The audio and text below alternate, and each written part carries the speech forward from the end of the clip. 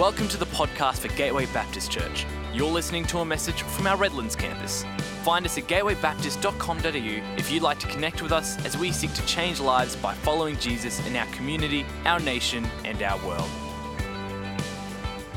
Random moment in your day and ask that question that particularly men don't like to be asked. And I was to say to you, what are you thinking about right now? What would be the most likely answer? A rhetorical question. I don't want to hear what you're thinking about, and I'm not going to do it.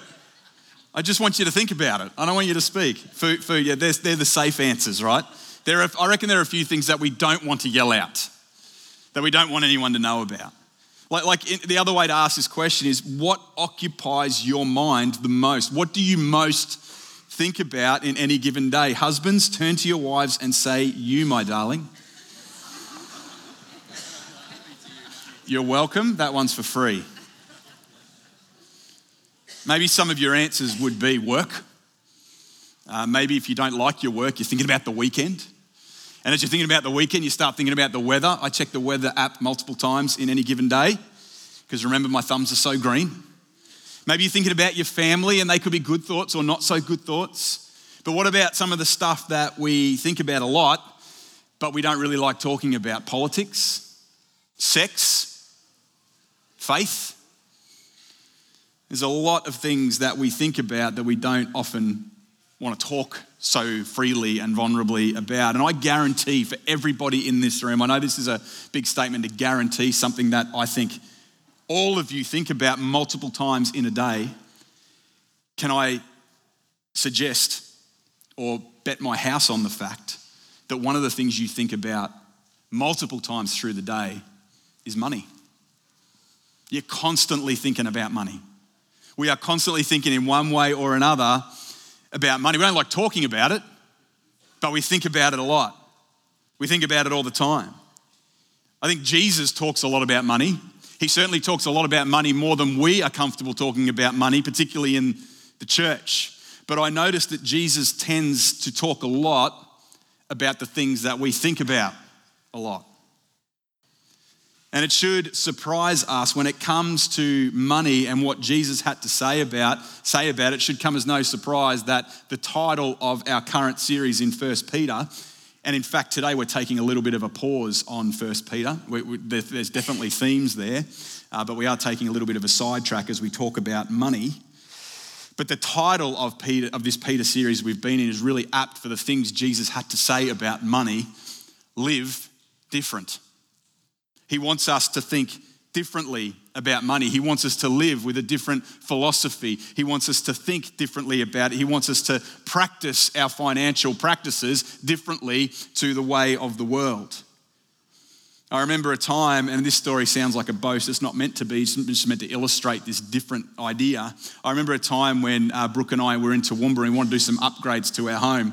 We'd bought a house as soon as we walked in, we loved it, but it needed a new kitchen. So we went to the bank manager, the loan manager, and said, can we talk about getting a redraw on our mortgage so we can do some upgrades to our kitchen and other few things around the place. And as we sat with her, probably about 2 or 3 years into having had our mortgage on our home, she said to us as she looked at all the money, she looked at it and said, you guys should be putting a whole lot more into your mortgage than you really are. You should be putting now that's a good thing to do, right? Good thing to pay down a loan. There's nothing wrong with that. But what she couldn't see was the big chunk of our money that we were giving to our local church. She couldn't see that. And if she had have seen that, well, she probably would have thought we were foolish, but she would have seen that a big chunk of that money is going towards our local church. And so right there is living differently. Rather than doing what the world says to do about a whole range of things, Jesus wants us to live and think different. The world would say, pay it down. Jesus says, pay it up to heaven. And that is one of the cheesiest things I've ever said, but it works. It works. As I think about now as a family, having moved from Toowoomba to Brisbane and all the things that are going on in our world, the interest rate hike. And it wasn't that long ago that I said we were coming up to that stage where our fixed interest loan ended and we got hit in one hit with all of those increase in the interest rates that have happened over the last 2 years. Apart from the hike in interest rates, we all know as we walk through the shopping centres, we see how much food costs these days. I saw a bag of chips for $8 the other day. I couldn't believe it. As we think about the employment issues and all the insecurity and uncertainty in the world, how do we hold on to the financial values that Jesus outlines for us? How does we as the Jackson family review our values, review the things that we find important when it comes to our money? How do we review it? What do we review it by so that we can envision for the future? And I know as I think about many in our church family today who are sitting listening to my voice right now, there is a whole spectrum of experiences and lifestyles and everything when it comes to money. We have with us some people who are doing it really tough, who the reality of the next few weeks is hard enough to think about, let alone the next few years. Right up to people who maybe when I asked you don't think about money much, you've got a lot of it, so it's not a stressor for you. It's not something that you think about a lot because you don't have to worry about it. You have to worry about where the next paycheck is coming from. So how do we, across all the spectrum, talk about money without offending anyone? What principles do we hold on to, the principles that Jesus taught about money, in order for us to review and think about where we're at as a church and where we're at as individuals, and how we manage our finances in a way that is different to the way that the world tells us we should be living. If you're really savvy and you read my campus email, you'll see that this is, of course, Sam's talking about money today. We're talking about money across our church because I saw the email last week, and down at the bottom, we're behind budget in giving. So, of course, the giving talk comes out, and yep, whatever. Okay, if you're a cynic, great. Let's just put that on the table and leave it there. The reality, though, that I want you to know is that even though we're behind budget, we are living within our means. The church is, and all the people who make the financial decisions, we are living within our means. We're not spending outlandishly or anything as a church. And so, but it is a good time for us as individuals, given the circumstances that we find ourselves in with the pressures of the world, but also corporately together as a family, for us to just take a step back and think about money. And not just think about it, talk about it. I want to propose 4 principles this morning that I hope will cause us and guide us to think about money as citizens of the kingdom of God, as people who live according to a different set of values, as people who are a spiritual temple, who are filled with the Spirit, people who are red dots living among grey dots, who are called to live differently and be different in the world, no matter how much money we have. What are 4 principles that we can live by? So here we go. Jesus and money. Jesus and money. The first thing about Jesus and money, the first thing I want you to hear today is he wants 100% of your money. That's the launch pad. He wants 100% of your money. Here's the irony though. He wants it, but he doesn't need it. Jesus doesn't need it. Do you really think that Jesus needs your money to do his thing? If you do, it's not right. Jesus doesn't need your money, but he wants your money. And the reason he wants your money is because he wants you. He wants all of your money because he wants all of you. He knows your heart, and he wants your heart. And he knows how easily your heart can be led to places other than him by money. He knows how easily your heart can be led astray by money. Jesus said things like, if you love your life in this world, you will lose it. But if you lose your life for me, you will gain it for eternity. He said things like, you can't serve 2 masters. You'll love one and hate the other, or hate one and love the other. And the masters that he's talking about when he says that are God and money. You can't love both. You can't serve both. Jesus also knows the reason he wants all of your money is because he knows that a love of money in your heart, as it gets a hold in our hearts, will destroy us. A love of money can lead to destructive patterns of workaholism, consumerism, and materialism, wanting and having more stuff. to find value and meaning and pride, that we can walk amongst people and be wealthy. All of these destructive behaviors have the love of money at their root. And the best cure for the love of money is to get rid of it. You think about it, and any struggle you have with any sin in your life, the best way to deal with that sin is to turn away from it as much as possible.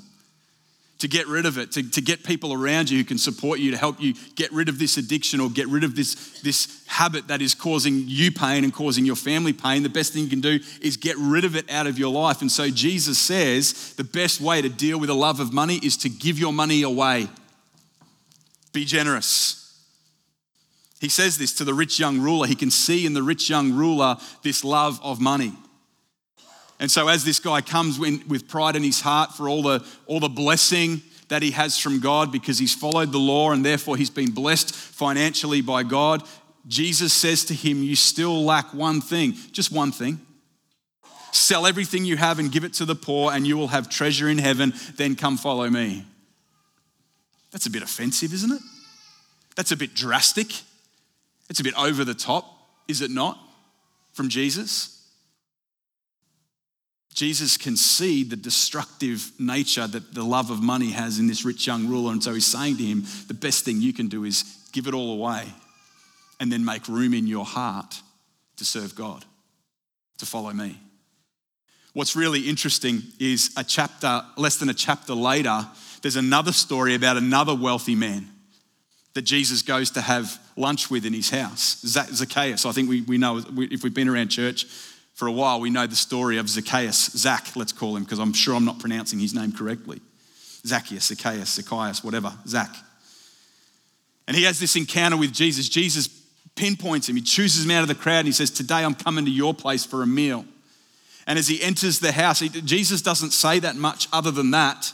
But Zach stands up in the middle of this lunch party and he says, look, Lord, here and now, I give half of my possessions to the poor. And if I have cheated anybody out of anything, I will pay back 4 times the amount. Zach was a tax collector. I guarantee you he cheated people out of money because that's how he made money. Anything he could extort from a person above what he would pass on to the Roman government, he got to keep for himself. So guaranteed he would have cheated people out of money. So he's giving half of his possessions away, and other people who he's ripped off, I'll give 4 times the amount back. He's giving everything away.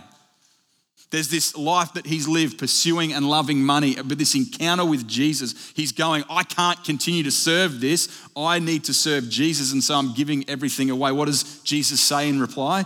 Today salvation has come to this house because this man too is a son of Abraham, for the Son of Man came to seek and save the lost. Jesus wants all of your money because he wants all of your heart. He wants you to give everything that is in your hand for his purposes, for his kingdom, because that is the surest symbol of your heart being fully surrendered to him. Here's the danger of thinking tithing, 10%. When we think about tithing as a spirit, and it's a very good guide. I think in Old Testament law, that's what it was. In the New Testament, I think the new thing is 100%. I think the new thing is generosity. That's the new measure that Jesus gives us. Because the danger with tithing is this. We say, if I give 10% to God, 90% is mine to do with what I like.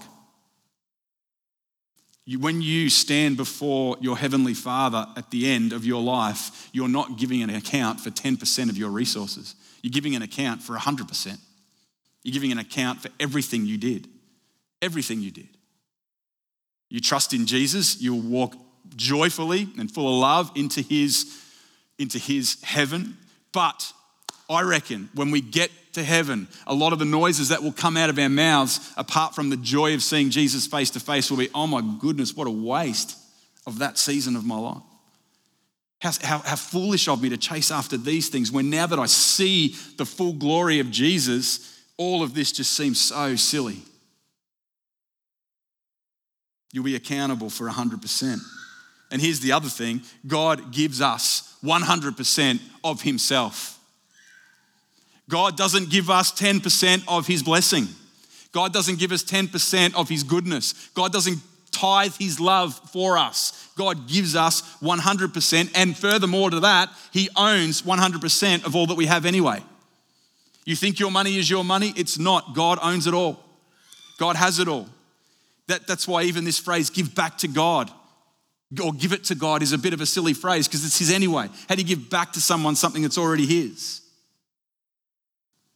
God doesn't tithe his blessing. Ephesians 1:3 says, praise be to the God and Father of our Lord Jesus Christ, who has blessed us in the heavenly realms with 10% of the spiritual blessings in Christ.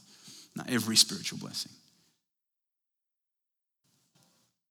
Jesus wants 100% of your money because he wants 100% of you, because he loves 100% of you, and he gave 100% of himself to show you. But let's move from this as a bit of an overarching, broad theological concept and get a bit more practical. Because what we're not saying, just to be really clear, is 100% of your income should go in the bucket as you leave the door. That's not what we're saying. That's not what we're saying. There's a difference, this phrase of giving to God with my tithe. We give to the church for the church to do its thing, but everything we have is God's, right? These phrases are important. Sometimes language can betray us. We give to the church that we're a part of, but we give everything to God. But here's some practical hooks when we think about what we do with the money that God has entrusted us with, where he's like an investor in our lives and we're held accountable for what he gives us. Let's think about some of the things that he wants us to invest into with that money. The second thing, after saying Jesus wants 100% of your money, is that he is invested in the growth of his organization. He's invested in the growth of his organization. And that is a horrible way to phrase it, but at least gets your attention a little bit. What that statement is meant to contain is this idea that Jesus wants the gospel to impact more people. He wants his church to grow and for his kingdom to come as people are impacted by his love and by his grace. Jesus wants his church to grow. He said it, I will build my church. That's been Jesus' plan for the last 2,000 years, and it has been an incredible growth over that period of time. That's why we're here. Because his church has grown and he wants his people invested in that growth, the growth of his church. And the church, this again speaks to the irony. The church is not confined by limited resources. The church doesn't need a whole lot of money to do its thing. And in fact, sometimes it's at its best when it's not dependent on a whole lot of money. But certainly money given to see the church grow can accelerate it. It's been helped as people have invested into it. If you look at Jesus himself, he didn't need a whole lot of cash to start his movement. We have these things called startups, and you try and get investors to give you money so that you can start your movement. Jesus didn't do that. Jesus didn't ask for money. Jesus had no money. Jesus had no place to lay his head. And that's what started his movement. The only thing he owned when he died were the clothes on his back, and they all got ripped off him before he hung on a cross and died. And that's what started his movement. However, his movement has flourished when people have invested financial resources in the growth of his church. You can read about the women who provided financial support for Jesus and his friends as they ministered. You can read that in Luke's gospel. You read of a woman called Lydia, who was a wealthy woman in Philippi, that when Paul arrived there and shared the gospel with her, she invested her significant wealth to see the church grow in that city. You read about Barnabas, a guy who sold land, and the profits from that land were given to the church so that it could be distributed among the people of the church. Paul asked the wealthy Corinthians, the Christians in Corinth who were a wealthy church, to give generously to see churches in other areas that were in really struggling financial areas and in poverty. He asked them to give generously to see those churches grow and flourish. Jesus said, I will build my church and the gates of hell will not prevail against it. How does he build his church now? He does it through his people. He does it through you and through me. And as people encounter his life-transforming power, and for us as a church, as Gateway Baptist, as we consider this, that Jesus wants to build his church through our church, through what we're doing, we want to open more doors in more places so that more people can experience his love and understand what that day when he hung on the cross meant for them. We want more people to do that. And in 2018, we planted this campus. And this campus was planted with a whole lot of financial investment.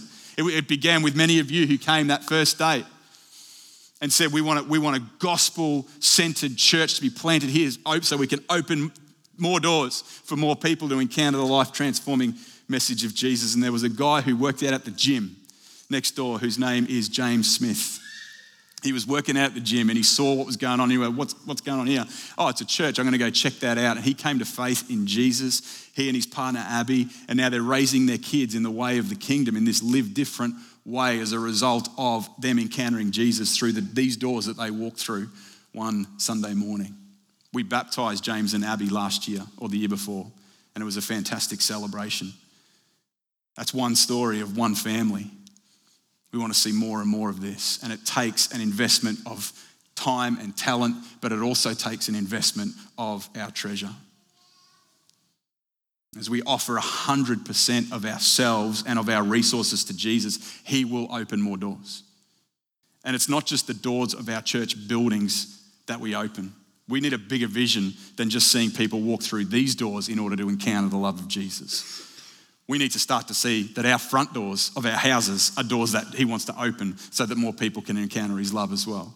We need to start to see that our office doors and the doors to our classrooms are a place that people can walk through and encounter the love of Jesus. We need to see that the doors of our cars are places where people can step through and encounter the love of Jesus. There are doors everywhere. In fact, Jesus has doors in every nook and cranny of our city that he wants people to walk through so that more people in those places can encounter his life-transforming love. Jesus packages this all up in Matthew 6, verses 19 to 21, when he says, "Do not store up for yourselves treasures on earth, where moths and vermin destroy and where thieves break in and steal, but store up for yourselves treasures in heaven, where moths and vermin do not destroy and where thieves do not break in and steal. For where your treasure is, there your heart will be also." And I reckon, among other things that I'm about to talk about, when Jesus said that, one of these investments in the kingdom of heaven is to invest in the growth of his church. But there's another way that we can make such investments. The third principle when it comes to Jesus and money is that Jesus has a deep compassion for the poor and the oppressed. Jesus has compassion for the poor and the oppressed. Jesus cares more about poverty and injustice than we do. When Jesus looks upon his world, the world that he created and the people he created, and he sees things like poverty and injustice, I reckon he rages with righteous anger.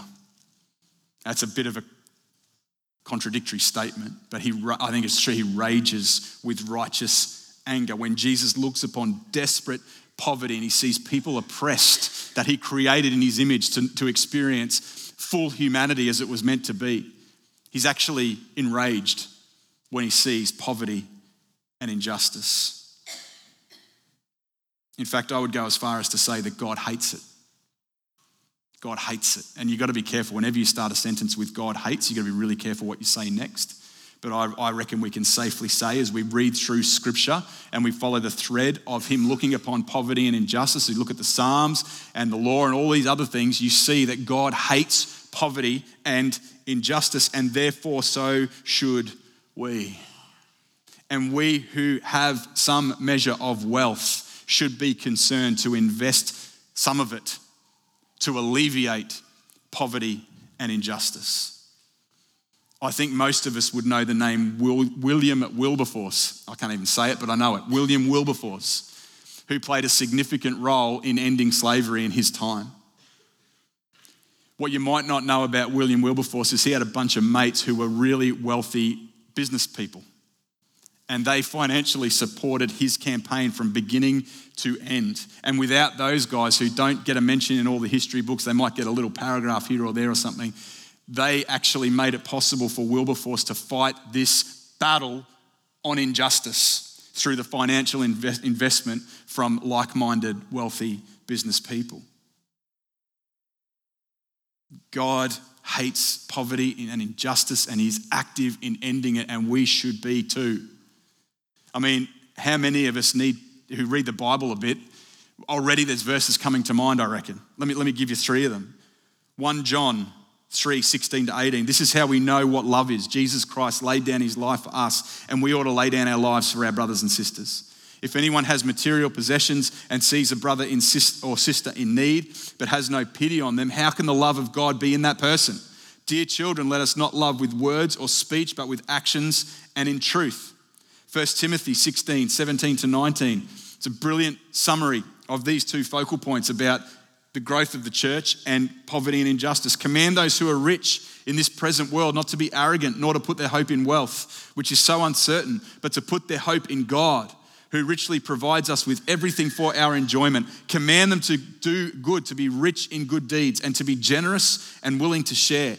In this way, they will lay up treasure for themselves as a firm foundation for the coming age, so they may take hold of the life that is truly life. James 2:14-17. What good is it, my brothers and sisters, if someone claims to have faith but has no deeds? Can such faith save them? Suppose a brother or a sister is without clothes and daily food. If one of you says to them, go in peace, keep warm and well fed, but does nothing about their physical needs, what good is it? In the same way, faith by itself, if not accompanied by action, is dead. God cares about this stuff, and so should we. And Sarah's been with us today to share a little bit about what we are doing corporately as a church to care for the poor. We support organisations like Bloom and iAfrica who are doing something about the gross injustices in their countries, in their nations. And I'm really proud to be a part of a church that is concerned for those things.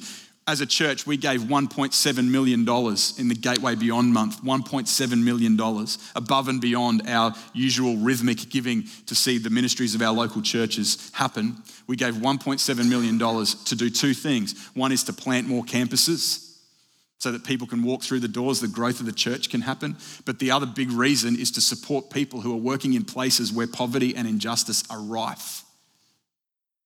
And it's right for us to invest in that. But I want to tell you, church, that it's more than just giving to other people who are doing that. Being concerned for poverty and injustice is actually a lifestyle that we live. And as we walk around this world, as we work and as we have fun with friends and as we do whatever we do, may we always be alert to the people around us who are in poverty or are suffering injustice, that God would call us to step in and use what's in our hand to alleviate poverty and injustice. Jesus actually created margin in his life to do this, to be ready and available to respond when he saw people who were suffering and people who were suffering oppression and those who were poor. The parable of the Good Samaritan, it's not a story that's intended to motivate us to start and support organisations. It's a story, it's a parable about challenging us to respond to need as we see it in the moment. Jesus wants us to share his heart for the poor and for the oppressed and share with him in his mission to alleviate it. The fourth principle is this. Let me just recap. He wants 100% of your money. He's invested in the growth of his organisation. He has compassion for the poor and the oppressed. The final thing, the final principle for this morning, there could be many others, by the way. So it's not the final one, it's just my fourth for the morning. He cares about you and your family. That's a relief. He cares about you and your family. And in this time of rising interest rates, higher costs of living, the rental crises we're a part of that some of you are really in the midst of right now, the general uncertainties about the future, I want to read to you some words from Jesus that I pray, rather than me explaining it, rather than me talking through it as a principle, just read these words from Jesus and ask the Holy Spirit to fill our hearts with faith about our Father's concern and care for us as we think about money in this world and in this moment. This is the words of Jesus. Therefore I tell you, do not worry about your life, what you will eat or drink, or about your body, what you will wear. Is not life more than food and the body more than clothes? Look at the birds of the air. They do not sow or reap or store away in barns, and yet your heavenly Father feeds them. Are you not much more valuable than they? Can one of you, by worrying, add a single hour to your life? And why do you worry about clothes? See how the flowers of the field grow? They do not labor or spin. Yet I tell you that not even Solomon in all his splendor was dressed like one of these. If that is how God clothes the grass of the field, which is here today and tomorrow is thrown into the fire, will he not much more clothe you, you of little faith? So do not worry, saying, what shall we eat, or what shall we drink, or what shall we wear? For the pagans run after all these things, and your heavenly Father knows that you need them. But seek first his kingdom and his righteousness, and all these things will be given to you as well. Therefore, do not worry about tomorrow, for tomorrow will worry about itself. Each day has enough trouble of its own. So with those 4 principles laid down, can I present now what I think is a really simple, but I hope a really helpful and subjective tool for you. I'm not standing up here telling you what to do with your money. I hope I haven't gone there. Maybe some of you are feeling like I have. I apologize if that's what you feel like. But can I present a simple and hopefully helpful tool that will help you to take away the principles from today and either as an individual, as a family, discuss together and review together where you're at in your financial situation and how aligned you are with the kingdom of God. I'm having a conversation with my dad about how much money we earn. So we've just got a simple XY graph here with income. And up that left-hand side, what's that, the X-axis or the Y-axis? That's the Y? Okay, very good. I wasn't very good at maths. The Y-axis is how much money you earn, okay? So think about where you might be along that line, and it's very, very open-ended. But let's imagine that you earn 40 grand a year, okay? So 40 grand a year, it's not much these days. But this is the conversation with my dad. When you earn 40 grand a year, you'll live in a house that reflects 40 grand a year. So you probably rent, maybe you live with a few mates. 40 grand a year is sort of the income of someone sort of fresh out of uni or even still studying a little bit. It's not a whole lot of money. So you'll live in a house that reflects 40 grand a year. You'll also drive a car that reflects 40 grand a year. Anyone ever drive a Datsun 180Y? That's like a 40 grand a year car, right? I had a 1988 Holden Astra. That was my first car. Jonesy will remember that car. Yeah, remember that car? Yeah, very good. That was fun to drive when it was drivable. Anyway, so you'll have a car that reflects 40 grand a year. And then you'll have a phone. You'll have a Nokia 3210 or something like that reflects you earning 40 grand a year. That's what happens. So the life that you live will reflect that, right? 40 grand a year. Let's imagine though, you get a promotion, you change jobs and suddenly you earn what you think you're worth and you earn 80 grand a year. Here's what we don't do. Here's what we don't do. This is what we're told not to do. Leave everything as it is and put 40 grand in your pocket.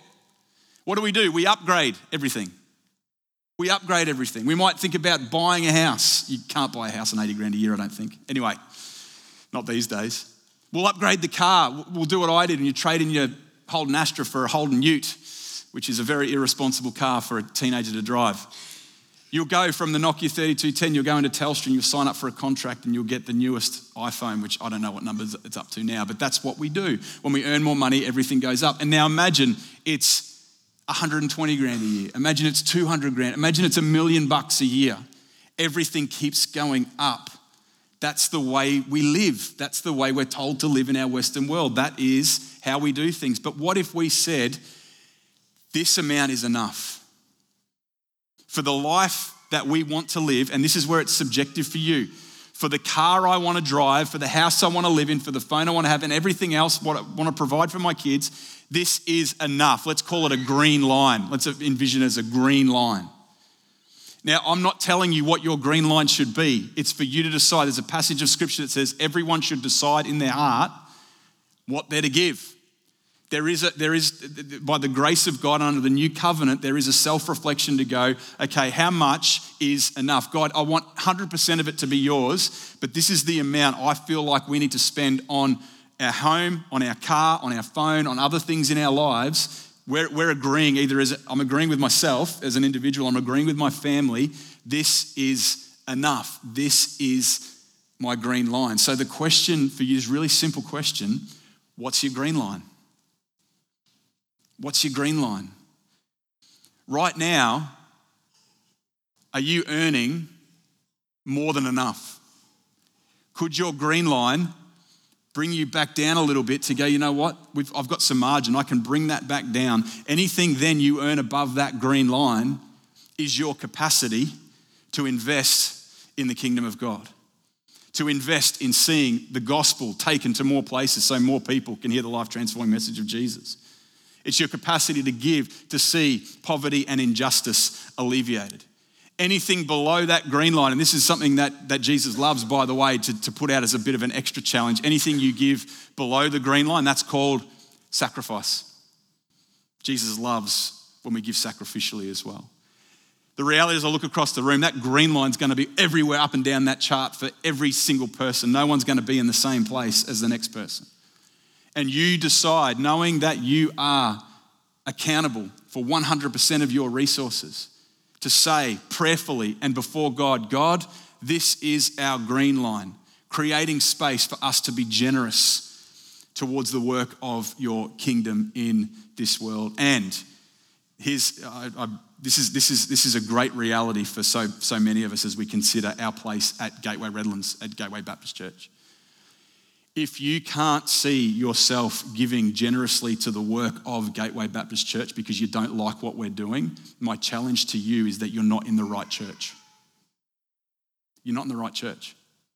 If you can't give with confidence that the local church that you're a part of with your time and with your talent, you don't trust to be good with your treasure as well, you need to find a church where that is a reality for you. Because the local church are the people that carries the mission of God forward in history.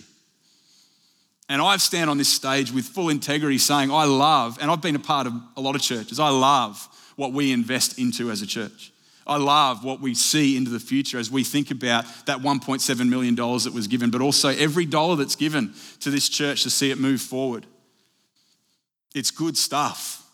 It's kingdom of God stuff that you're investing in. Said before, as a family, we've been hit with that interest rate hike, and it's caused us to review and to rethink and to recast our financial state. And we had to do a bit of that and think about meal planning, which I hate doing because I like being spontaneous in the kitchen, but actually meal planning and know what I'm going to be cooking that day. It's a big sacrifice for me, but I'm willing to make it for my family. And they're willing to make it for me. But as we do this as a family, as we ask what's our green line, it's also a time for us as a church to be thinking, recasting, reviewing, because as we said before, our giving is below budget, which means we're still living within our means, but our giving is below what we expected to come in, so we can't do all the things that we anticipated doing. And that's okay. That's okay. But as we review as individuals and as families, as we review our financial position and as an outcome of that, it may mean there's a bit more that you could give to the church. That helps us as we plan out the next 12 months. That helps us as we think about the future and as we look to 2028 and moments like that to know, God, this is what you're calling us to do, and the church is invested to see it happen. Not just with their money, but with their time and their talent as well. That helps us as we look to 2024 and beyond. And so where I want to land this is just in a moment of reflection. It's just a moment to pause and to pray.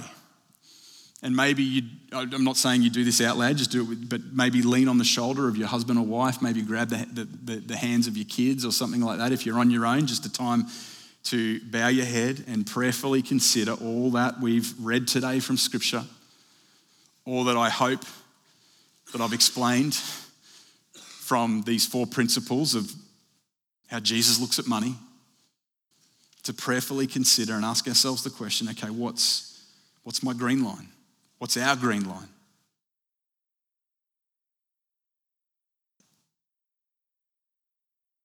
So I give you this moment just to do that, just to ask the Holy Spirit to examine our hearts, to assess our commitment to Jesus and his kingdom.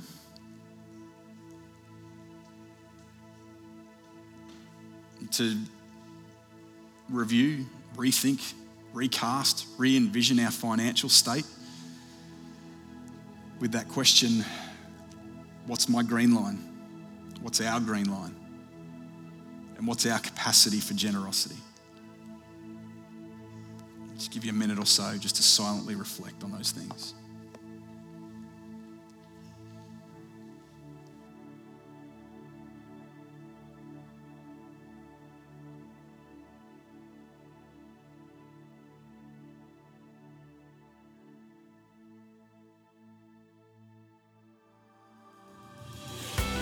We hope you've been blessed by this message.